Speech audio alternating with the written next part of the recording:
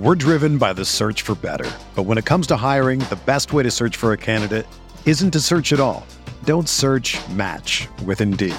Indeed is your matching and hiring platform with over 350 million global monthly visitors, according to Indeed data, and a matching engine that helps you find quality candidates fast. Ditch the busy work. Use Indeed for scheduling, screening, and messaging so you can connect with candidates faster. Leveraging over 140 million qualifications and preferences every day, Indeed's matching engine is constantly learning from your preferences, so the more you use Indeed, the better it gets. Join more than 3.5 million businesses worldwide that use Indeed to hire great talent fast. And listeners of this show will get a $75 sponsored job credit to get your jobs more visibility at Indeed.com/Blue Wire. Just go to Indeed.com/Blue Wire right now and support our show by saying that you heard about Indeed on this podcast. That's Indeed.com/Blue Wire. Terms and conditions apply. Need to hire? You need Indeed. Why take one vacation with the family when you could take all of them? With Royal Caribbean, you don't just go to the beach. You visit a private island and race down the tallest water slide in North America. You don't just go for a road trip. You ATV and zip line through the jungle. You don't just go somewhere new. You rappel down waterfalls and discover ancient temples. Because this isn't just any vacation. This is all the vacations. Come seek the Royal Caribbean. Ships Registry, Bahamas.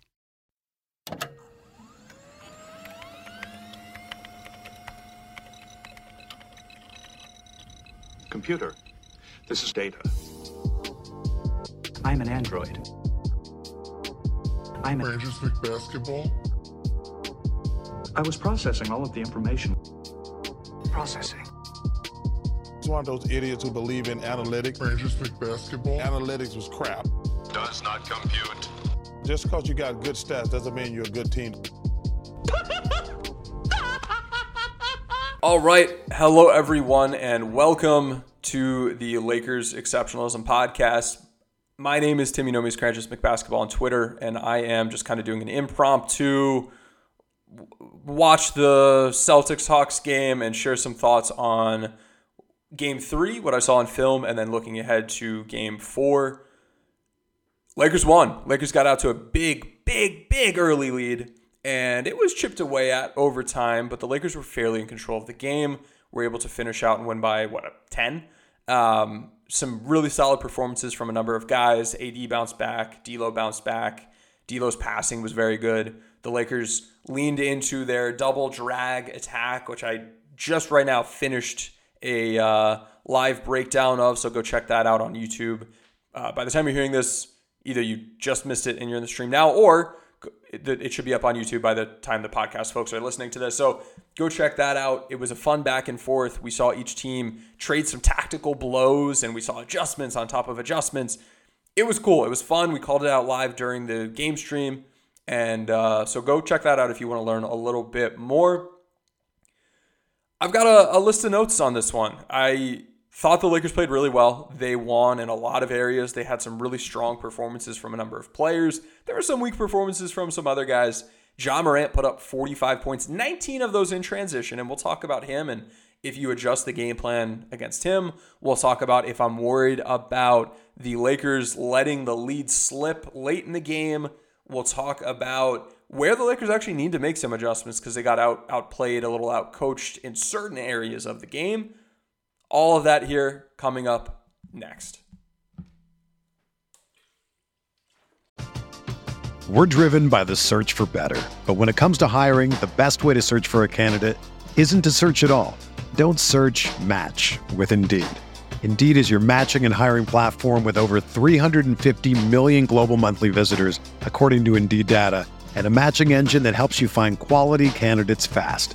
Ditch the busy work. Use Indeed for scheduling, screening, and messaging so you can connect with candidates faster.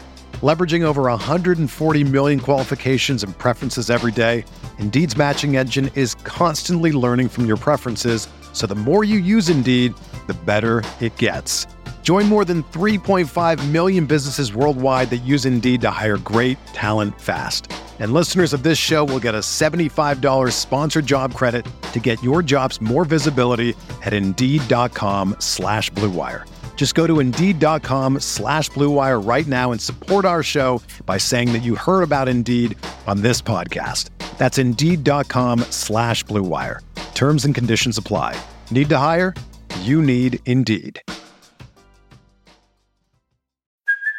Hey, it's Kaylee Cuoco for Priceline. Ready to go to your happy place for a happy price? Well, why didn't you say so? Just download the Priceline app right now and save up to 60% on hotels. So whether it's Cousin Kevin's Kazoo Concert in Kansas City, go Kevin, or Becky's Bachelorette Bash in Bermuda, you never have to miss a trip ever again. So download the Priceline app today. Your savings are waiting.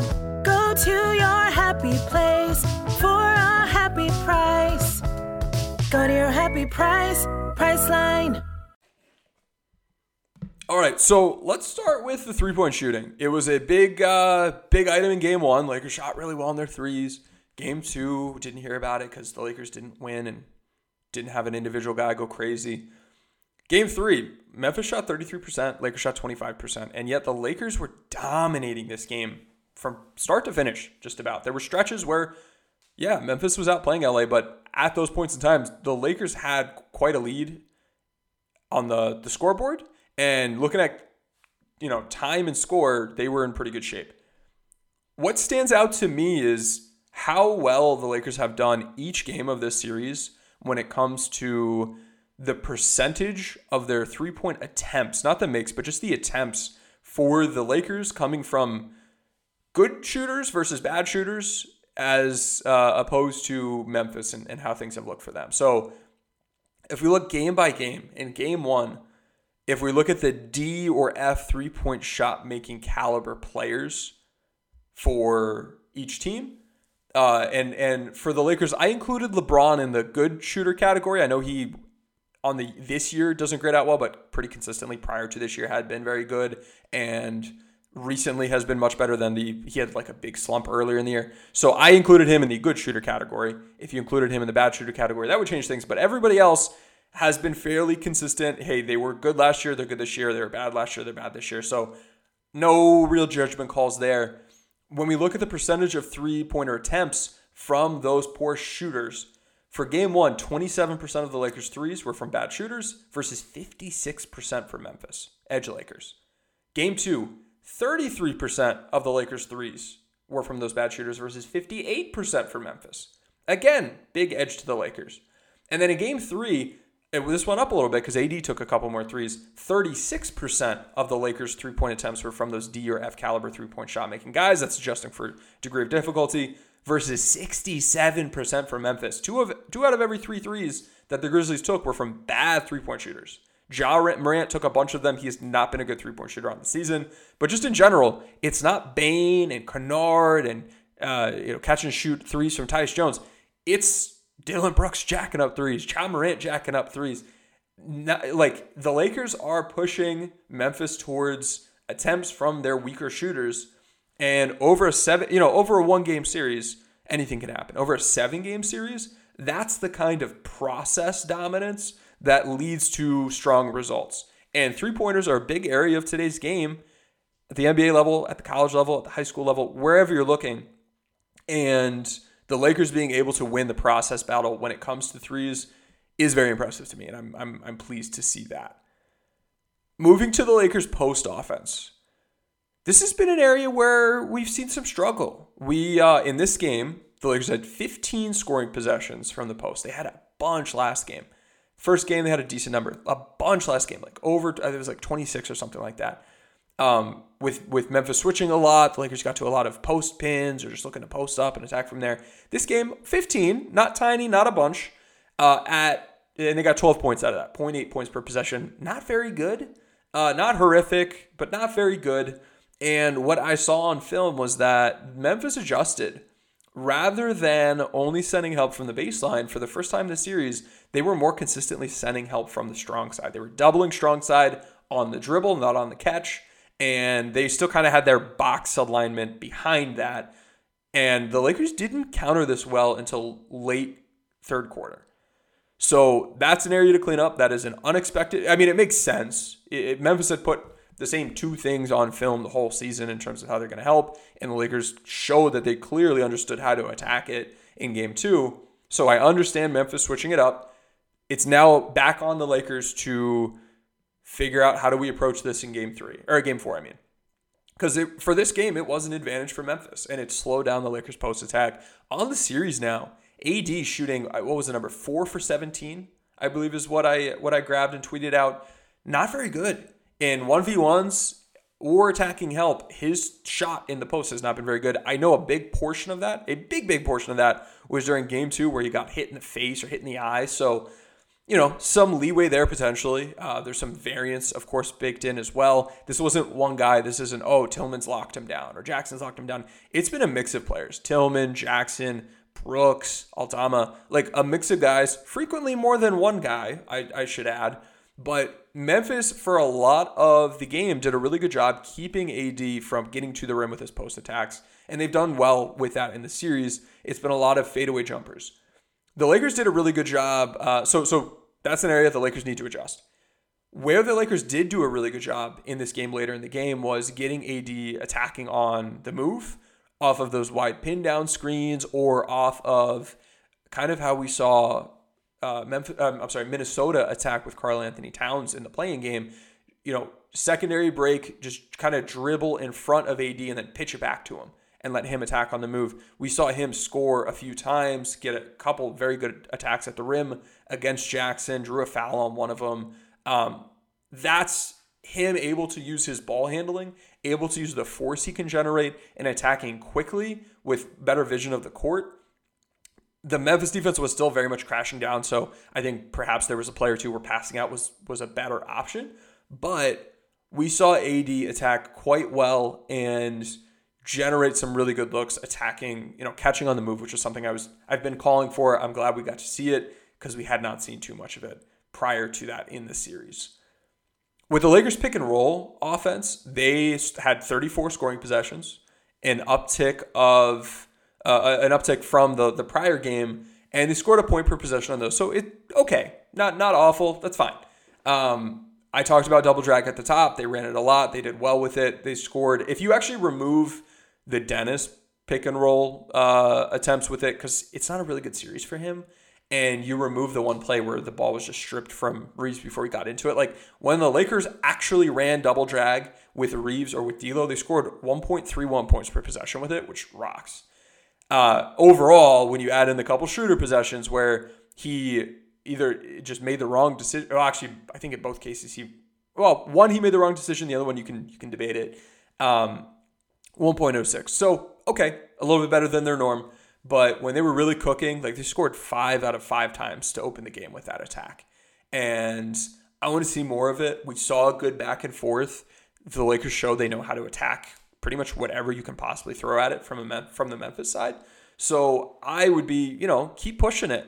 I didn't leave that game after looking at the film saying, oh, you know what? Memphis won. We'll have to move on. No, keep using this.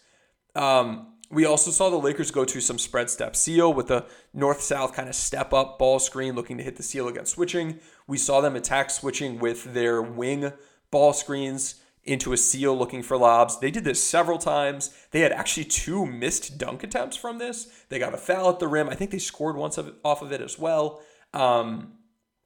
They got some open threes from this set with the defense needing to really stunt hard from a double gap to try to enable them to stay home on the roll man while also stopping the drive. So the Lakers have done a really good job creating empty side attacks where a roller is, run into the rim and is a lob threat. And the defense has opted to, their approach from a Memphis side has been, let's do what we can to stick on that roller and take that away. And then we'll try to send help from the next perimeter player over to help defend the drive. And then try to scramble and recover to shooters on the weak side. I want to see the Lakers do better with sticking their best shooters in that position. So if Memphis does stunt, I'm getting Austin Reeves threes, D'Lo threes, Malik Beasley threes. I want more of that. Rui's done a really good job. On the season, he hasn't been one of the better three-point shooters, but I think you want to just stick the best guy you've got out there as a three-point shooter in that spot. Or if they're sticking them in the corner, that puts the Lakers in a good situation if the defense tries to tag from the weak side low man on a roll or trap the box against a drive. So The Lakers pick and roll offense did well. They found some concepts that worked. I want to see them continue leaning into that and doing well. I'm going to take a quick break. I'll be back in like 5 seconds. Why take one vacation with the family when you could take all of them? With Royal Caribbean, you don't just go to the beach. You visit a private island and race down the tallest water slide in North America. You don't just go for a road trip. You ATV and zip line through the jungle. You don't just go somewhere new. You rappel down waterfalls and discover ancient temples. Because this isn't just any vacation. This is all the vacations. Come seek the Royal Caribbean. Ships Registry, Bahamas. When you need mealtime inspiration, it's worth shopping Kroger, where you'll find over 30,000 mouth-watering choices that excite your inner foodie. And no matter what tasty choice you make, you'll enjoy our everyday low prices, plus extra ways to save, like digital coupons worth over $600 each week. You can also save up to $1 off per gallon at the pump with fuel points. More savings and more inspiring flavors make shopping Kroger worth it every time. Kroger, fresh for everyone. Fuel restrictions apply.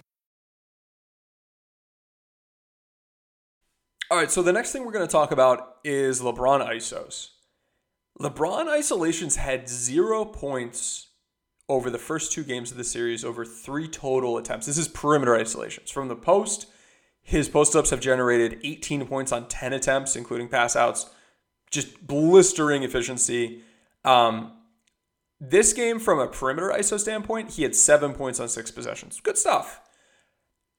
From my perspective, as long as his foot is bothering him and he doesn't have the same explosiveness, I would much rather him hammer the inside game with Memphis switching often and, attack inside out. He's a really good passer. If they send help, he's going to find the right man. And the Lakers have done a really good job countering help based on where it's sent. So I would like to see more LeBron, like kind of old man LeBron offense starting from the inside, rather than him trying to beat guys off the dribble from the perimeter. Now, when he's a cutter or he's attacking in transition, he's really good, like barreling at the rim. That's fantastic. But in a neutral context, just beat the guy in front of you.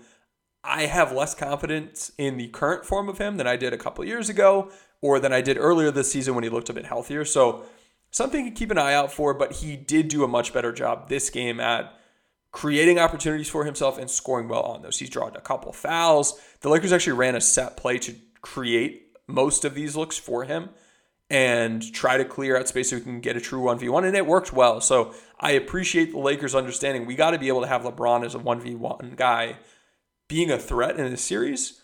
So they ran sets that gave him that opportunity. And then, of course, late clock, he can get to that if he needs to as well. But trying to elevate with the set plays, I thought was a smart move. So good work there for the Lakers. They've countered that help well. We saw Memphis try to load up on his ISOs a couple times, and the Lakers just kind of removed guys, set screens, or cut to create gaps to drive. The last part of the Lakers offense I want to talk about, I guess schematically, is the fact that the off-screen offense has kind of disappeared. It has disappeared. We continue to see Memphis generate off-screen looks on their end and have decent efficiency with it. With LA, they've ditched it. We saw Malik Beasley top locked. We saw Malik Beasley face guarded off ball in games 1 and 2 for a lot of plays. And the Lakers just said, okay, we're done. We're not going to try that anymore. I didn't see off-screen attempts with Beasley this game 3. And I wouldn't be giving up on that. And here's why. With Memphis top locking, you can counter that. There are set plays the Lakers can run to counter that. Or they can just, back cut off of it, which they've done a couple times. Once Schroeder found him and he scored at the rim. There were like 2 or 3 other times he back cut and didn't get the ball, but it was open. And Dennis just didn't see him. I rewatched all of Dennis's playoff minutes and left very frustrated with his playmaking. But what I think about with this is there are ways to attack that with how Memphis is playing. If the Lakers could get that going as an extra element to their offense, it would be very useful. If we think back to how Memphis was defending the double drag, it was a lot of drop coverage or staying home on the screener. In any of the drop, running the Oklahoma action could be really valuable. Or if they're just going to stay home on the screener and they just completely vacate and not try to cover at all or contain at all, I should say, That's going to open up driving lanes. So trying to open up your double drag Oklahoma when Memphis is in drop, I think would be good. In general, if Memphis has the Lakers' number when it comes to stopping their off-screen stuff, their staggers and their down screens, okay, that worries me if that's the primary form of offense. Because then you're just mucking things up. Where do we go from here? If it's a weak side kind of secondary attack and Memphis is locking it up, the reason they're locking it up is because they've got, all 2 or 3 defenders involved in defending that action really engaged in stopping it. And so that could be bad for Malik Beasley shots, but it's going to be good for LeBron or AD shots because that means those guys can't be help defenders. Memphis has been very heavily reliant on sending help defense this series against post-ups, against ISOs, against ball screens. They have leaned very heavily into that. If all of a sudden, hey, they're not stunting anymore or they're not tagging anymore, we're going to see more lobs for AD. We're going to see more 1v1 post-ups for LeBron and AD. We're going to see ISOs get to the rim more frequently. I want to revitalize the usage of these actions and understand that, hey, even if the action itself isn't getting the shot off, it can elevate other forms of your offense. So try to counter it. Counter it with the back cuts. Counter it with the sets that you've got for overplays. And if that isn't working, it's still something that is tying up help defenders, which, if LeBron, AD, and D'Lo and Reeves, or let's say 3 of those 4 guys can play 3v3 or 2v2 against 2 defenders instead of 2 defenders plus help or 3 defenders plus help, I like my odds. I think the Lakers are in a much better situation. So from an offensive standpoint, that's what I was seeing at a team level, looking individually. AD did a really good job getting going this game. We did see him struggle in the post again. So it wasn't that his post-up suddenly just completely opened up for him. That wasn't really it. So that is still an area of opportunity for him. Hopefully he's able to go into game 4 and do a good job and be able to generate more advantages and just kind of hit those shots at the rim. Like, he's been able to get some good shots. He just hasn't hit them. When we look at the point distribution for AD in this game, he had 7 points on post-ups. He did better. Still not all that efficient, but he did better. He had 4 points on putbacks, 2 points off of a handoff. That was the top of the key dribble at him, pitch it back, have him attack 1v1. We saw 4 points off of rolls out of the double drag set. We saw 9 points in transition and then 5 points spotting up. He had a catch and shoot 3. He had, what was the other play? I think it wasn't quite a roll, but he was around the elbow catching and shooting. So he was able to add value with his jump shot, which hasn't been the most sustainable form of offense. He had 0 spot-up points in the series prior to yesterday. And then in transition, which we know is super finicky, he had 11 total points in the series from games 1 and 2, and then 9 yesterday. So I don't look at 0 in ISO, 0 on dump-offs or cuts. I'm not looking at this AD performance and saying, oh, wow, look at all the things the Lakers did to open him up. I think he still needs to do a better job. The Lakers, the post part of this, he was able to muscle some of those in there and draw some fouls too, but even there, there's opportunity to do a better job. He scored 0.636 points per possession in the post yesterday. That's not very good. So opening that up is going to be important. Continuing to do smart things with your sets to open up rolls is going to be important, but I don't want to have to count on spot-ups in transition. AD needs to be able to be more of a monster on the boards, in the post, on dump-offs, on rolls, and then you can get some of the spot-up as, a little cherry on top. Or transition, it's going to be there sometimes. It's not going to be there other times. So when it comes to AD's individual scoring, I still think the Lakers have work to do to get him going. And we talked about some of those ways to do so with him catching on the move or with the, countering the post help, things like that. With Memphis sending more help from the strong side with a double, that's going to open up more opportunity to just kick the ball out for threes or cut that player and hit them on the cut. So you've got opportunities there. You just need to be smart, identify where the help is coming from, and then find the open player. But AD, despite everything I just talked about, he had 31 points. So he was the Lakers' leading scorer. He did it in a lot of ways, and we'll take that. You need that. It was a good performance from him, 17 rebounds. He was a monster defending the rim. We'll talk about that a little bit later. But offensively, did a really good job get 4 offensive rebounds, and was hitting his shots 8 for 10 at the free throw line. Reeves, I thought, had an okay game for him. Nothing special, nothing awful. Drawing some fouls, had the foul merchant stuff going on, but was, hitting shots, getting and ones instead of just 2 free throws. I thought he played decently. Vando was a complete non-factor offensively in this game. D'Lo, I thought his shooting wasn't very good, but he hit all of his free throws, and he was operating really well as a passer out of the Lakers sets, and he got other players involved. So I thought he had an okay game for him.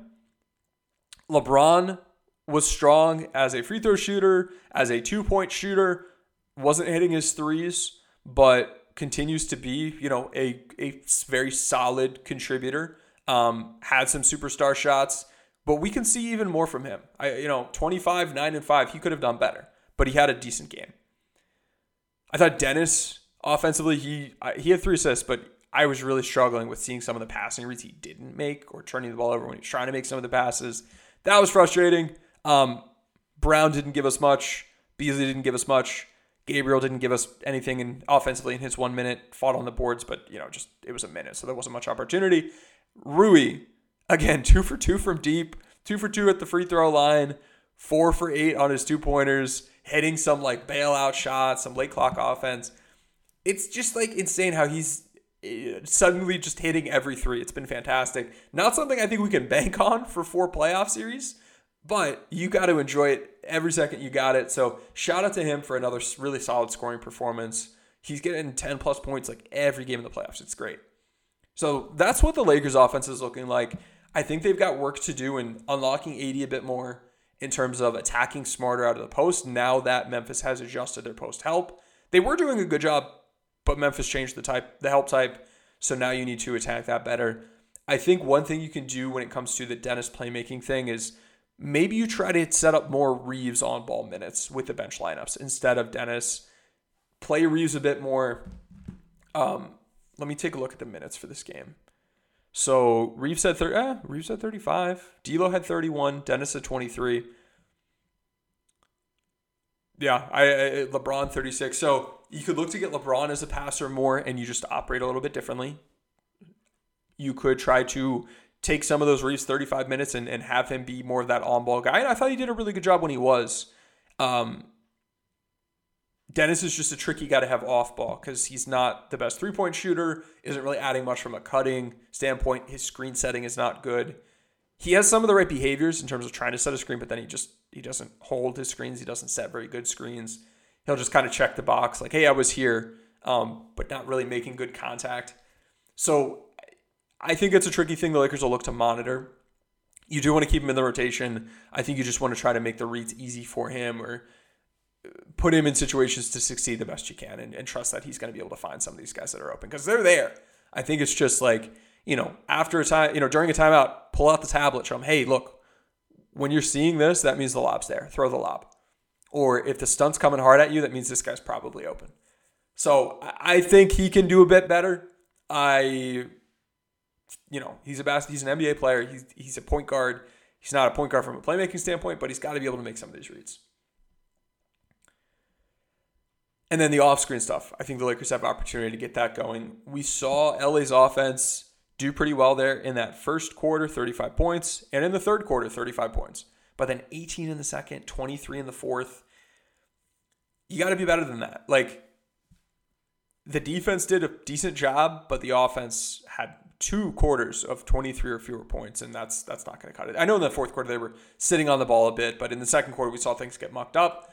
There's up 2-1, as a coaching staff, you still want to be able to point at things and say, hey, we got to work on this. I do, big picture, the Lakers did a great job. They had some great performances. Huge win to go up 2-1 in the series. And if they can win this game 4 tomorrow on Monday, absolutely in control. And a lot of that has to do with the defense, which I'm going to take another quick break, and then we will transition right into talking about. All right, so let's talk about the Lakers defense. They held Memphis to a playoff low, I think, ever, with 9 points there in that first quarter. Some of that was Memphis just missing shots. Some of that was really, really good Lakers defense. To get that few points, it's a mix. It will be a mix. You're never going to have a defensive performance in a quarter against an NBA team where they should expect to get 9 points. It's a mix of strong defense and poor shot making. We saw Memphis heat up a bit from there, but on the game, I thought the Lakers did a really good job. And when we dig into the various areas, I really love the process. From a post standpoint, Memphis had 0 points on post-ups. They had 3 scoring possessions, nothing. Nothing at all. Sending help, it worked well. There's a play where AD was on Jackson. He had him locked down. The Lakers were sending a high double and then bumping behind it. So they've moved to a different help type, and Memphis had nothing for it, so they just kind of stayed away from the post. In Jackson's 3 games of this series, he's had 15 post-up points, a career high, then 2, and then 0. And for much of the series, even with the 2 and the 0, it wasn't that AD's been on him and needing to lock him down. It's when the Lakers send help, this guy's got nothing. Between his passing and the Memphis at a team level countering post help, it's just not been successful. And until they prove otherwise, just stick with what you're doing. AD being on Tillman when Tillman and Jackson are in together has been fantastic for allowing AD to be at the rim and disrupting everything seemingly at the rim. And then when Jackson tries to post up, just send help and you're in fine shape. AD was only on Jackson for 32.8% of the time this game. He's good 1v1. The other 67% of the time, you just need to send help and you're fine. So this was a huge advantage for the Lakers defense, I should say, against an area that was a big problem in game 1. Now, for the Memphis pick and roll offense, we again saw really strong defense against like Brooks and Jones. They had their ball screens, 9 of them had 2 points. Awful efficiency. Against Ja Morant, we continued to see the high drop, but then on top of that, we started to see the Lakers go with what I was recommending pre-series and start weakening some screens and not letting Ja run pick and rolls to his left. If he was running a pick and roll to his left, you jump out as a ball screen defender and ball handler defender and you try to make him reject. If he's taking a pick and roll to his right, you just go around it. Go under it, go over it if you need to, go under it when you can, but you're not trying to make him reject those. They just try to keep him away from his left. His hand was clearly bothering him. Credit to him for trying to tough it out, but the Lakers did a really good job from a coverage standpoint. He had 11 points on 14 possessions with his ball screens, and with several of these, it was him hitting pull-up threes, which he normally doesn't do. There were a couple moving screens, consistently some moving screens. When the Lakers were trying to go under a Ja screen, like let's say Tillman was setting a screen on Dennis in front of Ja. Dennis would move to go under the screen. Tillman would back up with him, kind of like he's a pass blocker, and like not let you go under. If you were to go under, it would take an extra like second or so. So I think on the Lakers side, you need to point that out to the refs. You need to tell your guys, hey, run into those hard and fall down, and let's get some extra fouls on Jackson or Tillman, because those are not legal plays. And if those are illegal plays, that completely changes the way you can screen in basketball. So you just need to don't be soft running around those. Hit them, fall down if they're in an illegal position to be setting a screen, and you are going to do, if that is taken away as a tactic, as it should be, that lowers the effectiveness as well. But 11 points on 14 possessions, not very good. That is, what is that? 0.79 points per possession. That's really crappy from your lead ball handler who his primary thing he does is ball screens. The one big advantage, or I guess the one big adjustment on the Lakers side in this game 3 that they made had to do with Desmond Bane ball screens. In game 2, with Ja out, we saw Memphis lean much more heavily into Bane ball screens, especially later in the game. And the Lakers were putting the screener defender at the level of the screen. They were hedging and taking away the immediate pull-up threes. I understand why. But what that then was giving up was a numbers advantage off ball. And we saw Xavier Tillman eat as a scorer and as a short roll playmaker in these opportunities. It was winning basketball for Memphis. The Lakers were not in a very good spot. This was something that pre-series I said, hey, you could do the high drop or switch potentially as a backup. With Ja out, I was more interested in maybe switching. Bane ball screens against switching on the season scored 0.86 points per direct possession, or direct scoring chance on the season or the regular season. So with Ja back, I think the high drop makes sense. That's what the Lakers went to. and he scored 4 points on 5 possessions and had nothing as a passer out of these ball screens because the Lakers weren't hedging, so they didn't need to rotate behind it. And there were actually a couple plays he confused and misdiagnosed the Lakers' high drop as a hedge, assumed rotations were happening, and made skip passes to guys who were just covered. So I really like this from the Lakers. It took away that pipeline for opportunities for this team to just, whenever they want, generate a numbers advantage. Down their star player in game 2, they were able to generate numbers advantages whenever they wanted because they were able to run these ball screens for Bane effectively, and he's a pretty good passer. So I loved that from LA. I thought that made a difference.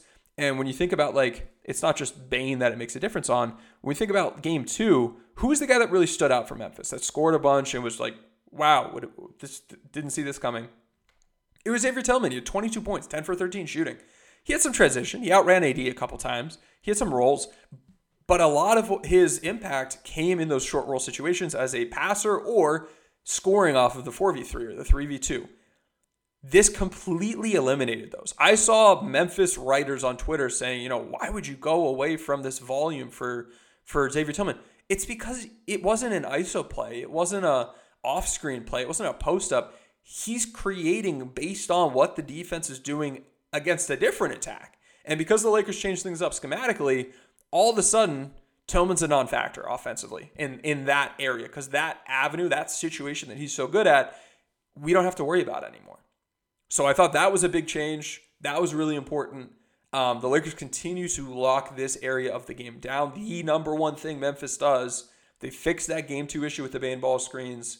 We continue to not see Memphis sealing drops or running stack action or running Oklahoma or veer actions.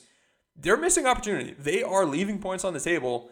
I think this is a really poor approach against the Lakers running drop and high drop. And I've got no problem with it. If Memphis isn't going to make those right adjustments, game after game, that just makes things easier for the Lakers. So this was a huge, huge advantage area for LA in this game for their defense. Let's talk about Ja Morant specifically. So 45 points. Pretty good game. A really good game. 45 points.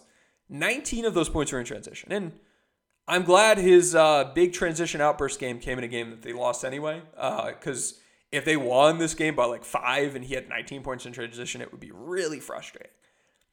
He was blanked in ISO. He was scoring like 0.85 or whatever it was, points per scoring possession in ball screens. So for him, 0.85, when you include the pass outs, like 0.7, 0.73 or so. In the series, he's at 0.733 points per possession in ball screens, including pass outs. For all of the playoffs, he's third. He ranks third among all players in scoring attempts per game. And he's among the worst from an efficiency standpoint. The Lakers are locking this down. It is his number one form of offense. It's being locked down. He did hit 6 threes. He tied a career high also from a game, I think, 2 seasons ago? Also against the Lakers. A career high, 6 threes. He's a bad three-point shooter. He's a bad pull-up three-point shooter. He's an okay catch-and-shoot three-point shooter. I think you want to put a hand up and contest if he's trying to take and catch and shoot 3, but you're not selling out. You're not closing out hard. You're closing out short. You're trying to defend the rim. And this guy being, again, in the playoffs, an 89th percentile efficiency jump shooter is not his game. That is not him. He's being used so much more as a jump shooter than his norm, and that is good for the Lakers. He's not going to score 6. He's not going to hit 6 threes again. Absolute outlier game. You do not change your game plan to take those away and then open up his drives. Absolutely. If I'm picking my poison, if he's going to go out and Memphis is going to beat the Lakers because he hit 6 threes or 7 threes, so be it. But for a guy who, as we've mentioned previously, was already getting the highest quality pull-up three-point attempts in the NBA, this isn't new for him. He just has never done this. It's not like, oh, wow, well, the Lakers have made it too easy for him. No, everybody's making it this easy for him. And he didn't do this a single other time this season, and he's only done it one other time in his whole career. So play the odds. The odds are heavily in your favor. Make him repeat this performance. He scored 0.53 points per shot more than expected on jumpers this series. Keep giving him those shots. That will not continue. When that regression hits for him on his jumpers, and when AD's regression hits on his post-ups, we might see a blowout that's sustained in a future game in this series. The Lakers they've got points that they're leaving out on the table from a shot-making standpoint, and Memphis is overperforming from a shot-making standpoint for certain guys in certain areas. Stay the course, keep the weak and high drop on him. You're in perfect position for his pick-and-roll attack. Make him be a long-range jump shooter from mid-range or from three, and if you lose, you lose. But that is the best way to be defending him, and what he does in one game does not change your approach. If this was a rookie and you don't have film on him, and it's the second game of the season, okay, maybe you change your approach. We're in the playoffs. He's played a lot of games in his career and in this season. You know who he is. You know what he's good at. So, Ja Morant put up 45 points. In the half court, though, the Lakers did a pretty good job. And he overperformed on his jumpers. I'm okay to keep playing that game. He can keep playing slots with us. He's going to lose more often than not. And so you just got to tighten up the transition defense. Part of that is offense. Part of that is sprinting back. That's a simpler fix to me than like, oh no, we can't defend his ball screens. No, you're doing a great job with his ball screens. You've done a great job with his ISO. So really good shot. Really, Ellie's in a really good position there. Let's talk about AD's excellence defending the rim. He is having his best defensive series as a Laker thus far when it comes to defending the rim. He has his best field goal percentage against him, defending shots at the rim. Only 42.3% of shots he's contesting are going in against him. That's super low, super, super low. At the rim, not threes, not mid-range. At the rim, 42%. The difference between the expected field goal percentage against him at the rim and the actual field goal percentage is 21 points different. That's, again, the best of his career in any series. And this is well above what he was doing in the regular season. So I don't, you can point at these performances and say, oh, he should have been a defensive player of the year candidate. He wasn't playing like this in the regular season. This is a new level for him. This is fantastic. His numbers don't look anything like this in the regular season. But he's been absolutely fantastic. 21% below expectations this series. In the Phoenix series 2020 and 2021, he was about 11% better than, or he held opponents 11% below expectations. Against Miami in the finals, 19.7% below. Against Denver in the Western Conference Finals, opponent shot 2.6% better than him at the rim than expected. Houston in that playoff run, 0.8% below, so not a huge disruption impact. And then in the Portland series, that first round matchup, that title year, 15.5% disruption. So he's had, 4 of those 6 series, double digits disruption. 3 of those 6 series, 15% or more disruption. But this has been his best one from an effectiveness standpoint. But also what makes this so impressive is the volume associated with it. 8.7 attempts at the rim per game he's contesting is a lot. If I just rattle off these other numbers for the other series, 4.6, 6.8, 5.4, 6.0, 5.0. He's at almost 9 per game he's attempting or contesting at the rim. And if you just look, if you get rid of game 2 and you just look at games 1 and game 3, he's contesting 10.5 a game. And when we look at the percentage of shots taken at the rim when he's on court, just overall, not just when he's contesting, of that, of those shots at the rim, he's contested 49% of them. That is a career high for him in a playoff series. In that title run, he was at 26, 28, 28, and then 47% in the finals. Against Phoenix, 33%. So 49% is super impressive. He is everywhere. This tells us he is everywhere. Him contesting this many shots is good in general, but then on top of that, he's disrupting the hell out of these shots.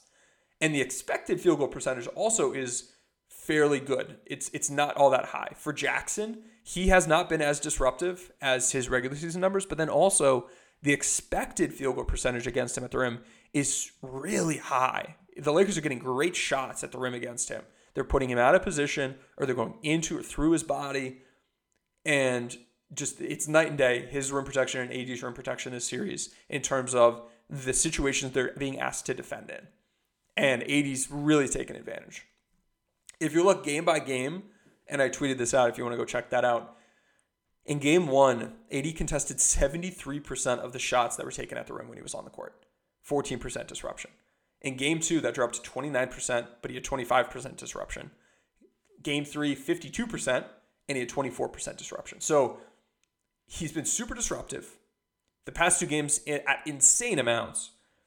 And in games 1 and 3, he's been contesting a lot of shots at the rim. Game 2, though, not as many. And the reason for that had to do with early in the game, him being deployed on Jaren Jackson Jr. in the Jackson plus Tillman lineups, and Memphis saying, all right, if you're going to stick him there, we're going to stick Jackson on the perimeter. Take AD away from the rim, and then just run our normal stuff just with Jackson as a spacer. And that worked well. And we saw them put up 30 points in the first quarter, and then the Lakers made an adjustment. And from there, his frequency of defending shots at the rim got much better. He was getting more blocks. And so we saw LA figure that out, fix it themselves. They made a misstep, but they fixed it. I don't think we're going to see that again.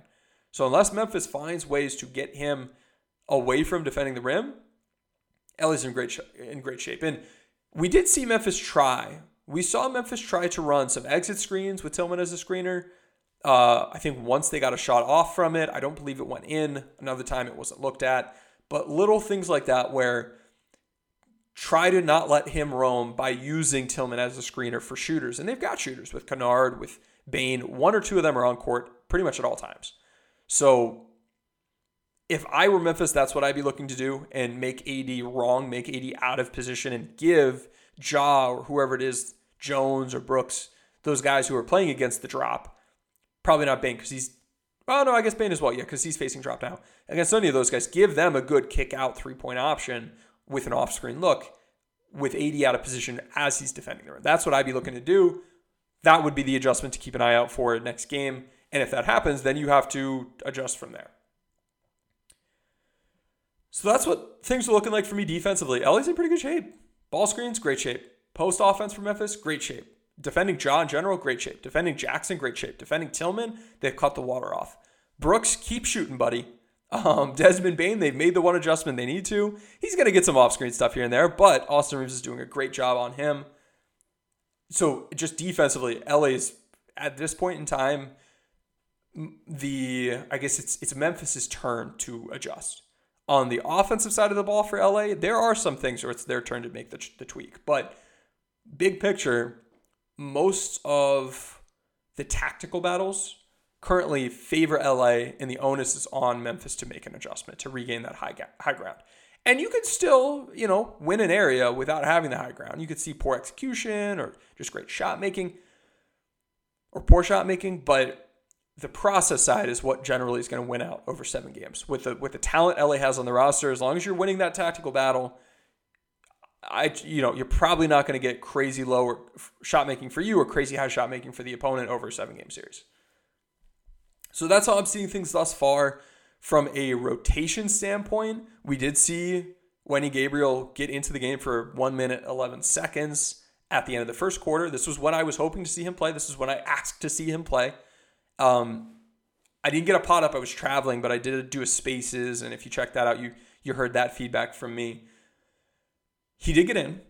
There was nothing I saw on live or rewatching the film that made me think, oh no, this is a bad idea, or like, oh my goodness, this guy needs to play all the time. It was, just super low sample size, not all that much that was notable. What I continued to see, though, afterwards, after he came out of the game for the start of the second quarter, was that the Lakers ran that small group. They had LeBron, Rui, Brown, Reeves, and Dennis. And defensively, they don't have size. They don't have as much rebounding. They don't have as much rim protection. And offensively, the offense just got so mucked up. They just don't have a real role man. Having like Troy Brown roll versus having Wendy Gabriel roll makes a big difference. For as much as the Lakers ran actions in this game with AD that, hey, he was open on lobs, slipping or sealing, you can't do that with these small lineups. They're not lob threats. Getting a guy like Gabriel that can add that element to your offense, it allows you to actually use like 50% of the playbook that you otherwise can't leverage.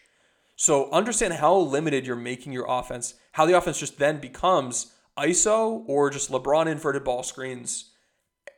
And Memphis has done a pretty good job defending those. So I would look to get Gabriel in for some more minutes. I would take Brown out of that lineup. And I would want Reeves getting some more opportunities as a playmaker. This group should be able to do better. And the defense, when the Lakers are without AD and Gabriel in this series, has been getting decimated as well. Not a statistically significant sample. I'm not saying, oh, this is exactly how it'll be, but so far it's not gone well. They've played 58 minutes thus far through 3 games without both AD and Gabriel. 130 defensive rating. You see it. You see the lack of size. You see the lack of rebounding. You see the lack of rim protection. I want Bamba or Gabriel to play rather than staying small. And between the two of those, I think Gabriel makes more sense because of his offensive rebounding prowess, because of his finishing. Finishing is very good. A- versus a D+ for Bamba on the season, his rim shot making. From a defensive rebounding standpoint, they've actually been pretty comparable.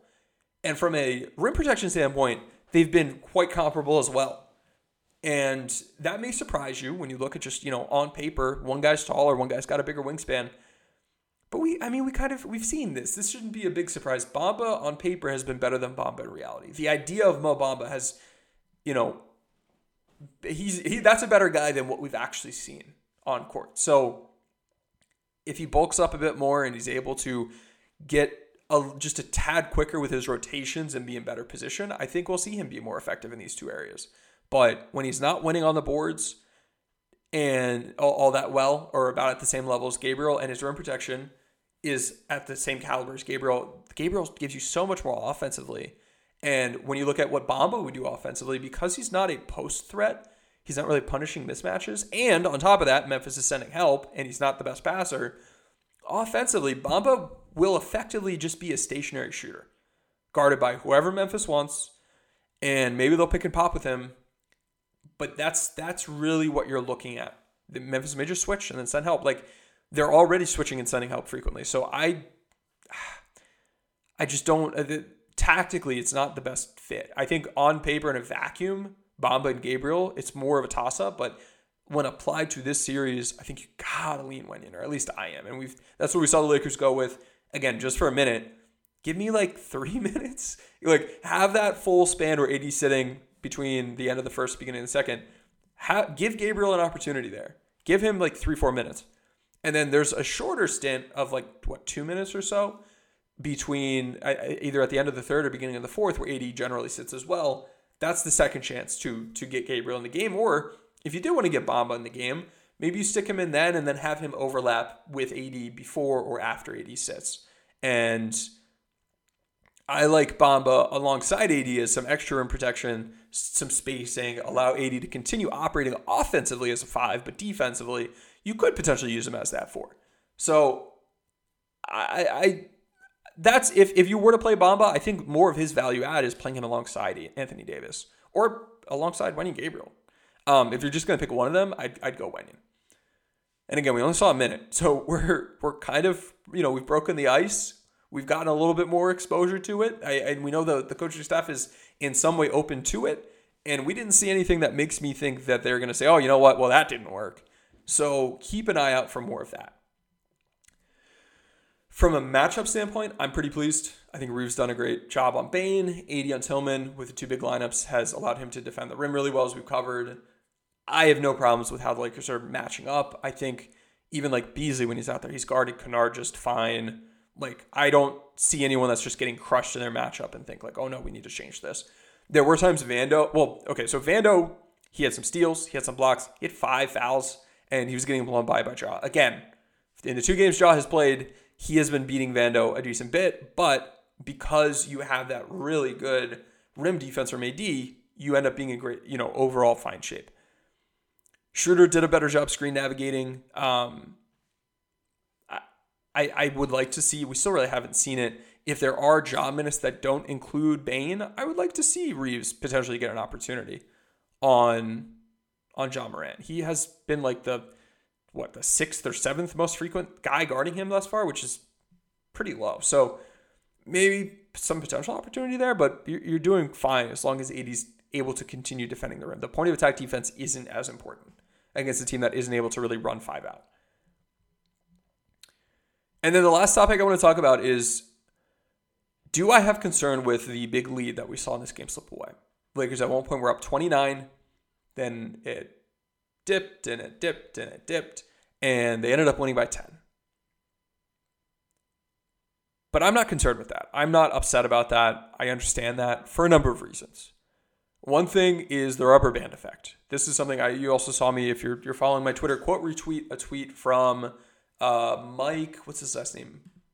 Bowie, who runs Impredictable, the NBA website that has, they're the ones that calculate the win probability added, and they look at win probabilities in game. And he tweeted out how team performance relative to expectations changes based on what the score is, based on the time of game. When a team is up a bunch of points, let's say 29 in the first quarter, from that point moving forward, we tend to see the team that's up underperform a little bit, and we tend to see the team that's way down overperform a bit. And we saw this materialize in the game as the Lakers were less organized. They were running more freelance. They were running more ISO. We saw guys jacking shots up. We saw Dennis jack up a quick three. We saw D'Lo jack up a quick three. We saw Beasley see finally an opportunity to get a shot up and take it. It wasn't a great shot. Guys taking shots that they otherwise wouldn't take, and the offense in general being less organized. And we know that when the Lakers offense is more organized, it's better. We know that. It's been that way all season. It's, the ceiling's higher, the floor is higher with the new personnel, but that's been the way of the world for the Lakers this whole year. So from a behavior, from a process approach standpoint, when you're more in charge, you let go of the rope a little bit. Guys get their own a little bit more. They put shots up that, if it's a tight game in the fourth quarter, they probably wouldn't be taking. And so we saw some of that rubber band effect in play. Another element of this is like the Lakers, they weren't 29 points better than Memphis yesterday. Even when they were up 29, LA's defense was good. Their offense was good. Memphis wasn't 29 points worse. They were underperforming their shooting, and that regressed. And the Lakers' shooting regressed a little bit. So, you're going to see fluctuations and variation over time. The true edge the Lakers had was not a 29-point edge. So we saw it dip a bit as the sample size grew. So that's understandable. And then on top of that, the process side of things flipped a little bit, and Memphis was outplaying the Lakers for a little bit in the first quarter and then into the second quarter. They did. They outplayed the Lakers. And then the Lakers, had things in halftime. They talked about, they fixed, they went into the second half, they took control again. And then in the fourth quarter, we again saw the Lakers offense falter a bit. But the reason we did, and this was pretty obvious watching, was because they sat on the ball for half the quarter. They'd bring the ball up across half court. They'd walk the ball across half court, and then they'd stand still, and then they'd wait for, until there's 8 on the clock, and then they'd try to run something. And when you're up a bunch, limiting opportunities, limiting possessions makes sense. The opponent has fewer opportunities to come back. If you do it too early, you are lowering your offensive effectiveness to a point where, it comes at your detriment. Whenever you're killing clock, I expect you to be slowly giving up the lead. It's just a matter of doing the math of is there enough time left for the other team to realistically come back? And the Lakers decided there wasn't, and they sat on the ball. They were less effective offensively, but they killed possessions. There were extra shots, extra chances that Memphis didn't get to take because LA took their time. When we look from a game control standpoint at the expected win probability for the team, at the start of the fourth quarter, the Lakers had a, 99% chance to win the game. Went up 20. At one point, it got cut to, when it got cut to 10, it was still a 99% chance to win the game because there were 2 minutes left, 3 minutes left. Throughout the whole third quarter, the win probability fluctuated between 90, started at 91, then 95, and then it was between 95 and 98, 99 for the whole third quarter. By that fourth, when LA was sitting on the ball, there realistically wasn't enough time for Memphis to come back to win. So it was okay that the Lakers offense was kill 20 seconds and then make something happen for the last 4. So I'm not worried about that. I don't think that has any translation to next game. That's just the Lakers understanding time and score, sitting on the ball, keeping control of the game. When you look at their game control and the win probability for LA, winning by 10 over Memphis in the fourth quarter, they had more game control than when you look at Miami's 22-point victory over the Bucks, where in that game, it was more of a game early fourth quarter, and then late, Miami really pulled away. LA was ahead enough that they could just sit on the ball. So I'm not worried. People getting upset about it, like that's fine. I disagree with you. I don't think it matters for next game. I don't think the fact that Memphis was able to score a couple more points and cut the lead gives them any momentum heading into game 4. You controlled the game. You were not in danger. And so I, again, am happy. Defensively, comprehensively, the Lakers did a great job. It is on Memphis to make adjustments. Offensively, the Lakers did a great job. There are a couple areas that I want to see them make some adjustments. But they won the process battle on both ends of the court. They won the process battle from a three-pointer standpoint. They did a pretty good job getting out and let's see here. I'm gonna pull up some of these kind of special team stats. Points in the paint were 50-50. Second chance points, the Lakers had an edge. Fast break points, the Lakers had an edge. They had a couple more turnovers than Memphis. Some of those late when the game was out of reach. From an offensive rebounding standpoint, this is an area I thought the Lakers would do better. They were tied. From a free throw standpoint, an area I thought the Lakers would... Oh, no, I'm sorry. Hang on. I'm looking at the wrong game. My bad. That's why I was like, these numbers don't look right. Lakers had an edge in free throws.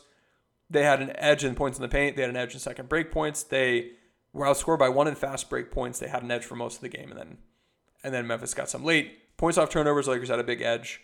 They had more steals. They had more blocks. They had fewer turnovers. They lost the offensive rebounding battle, 18-11, interestingly. I thought that was an interesting element of this game. And we saw it pretty spread out for Memphis. They had 3, 6, 9, like 9 of the 10 guys that played for them had an offensive rebound. They did a pretty good job crashing the glass.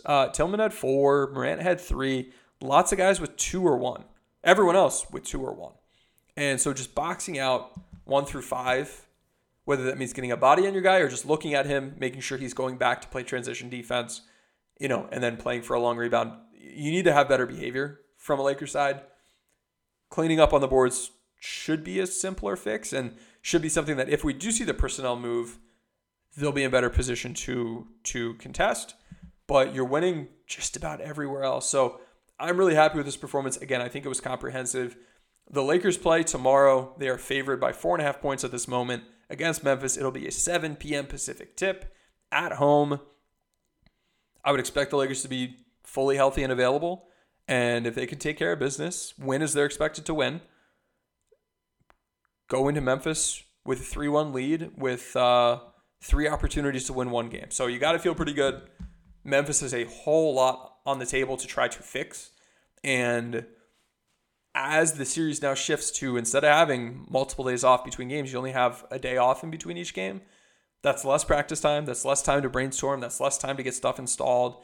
And the fact that the Lakers are going more into the rapid fire round of this series with as many tactical advantages as they have, I think bodes really well for them. It's going to be hard for Memphis to go into game 4 and solve a dozen tactical problems and make a dozen adjustments.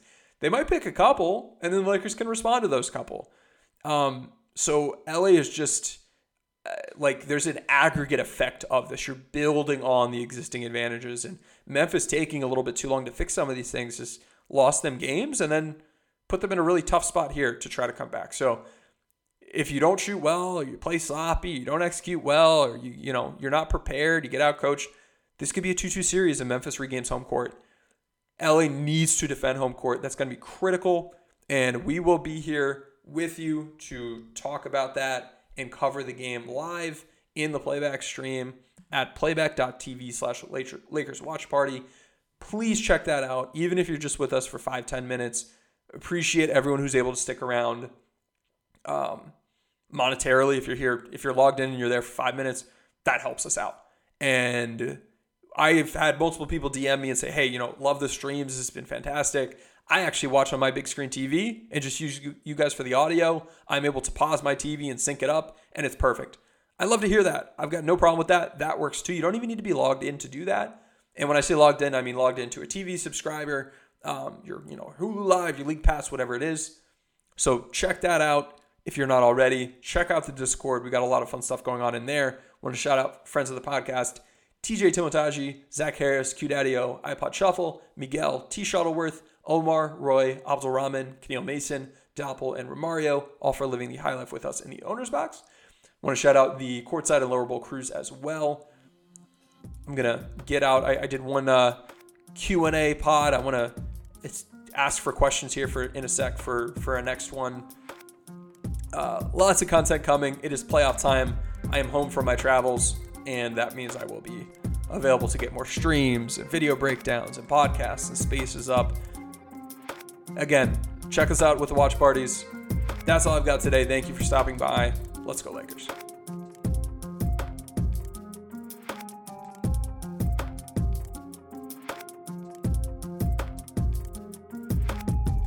This is the story of the one. As head of maintenance at a concert hall, he knows the show must always go on. That's why he works behind the scenes, ensuring every light is working, the HVAC is humming, and his facility shines. With Grainger's supplies and solutions for every challenge he faces, plus 24/7 customer support, his venue never misses a beat. Call quickgrainger.com or just stop by. Grainger, for the ones who get it done.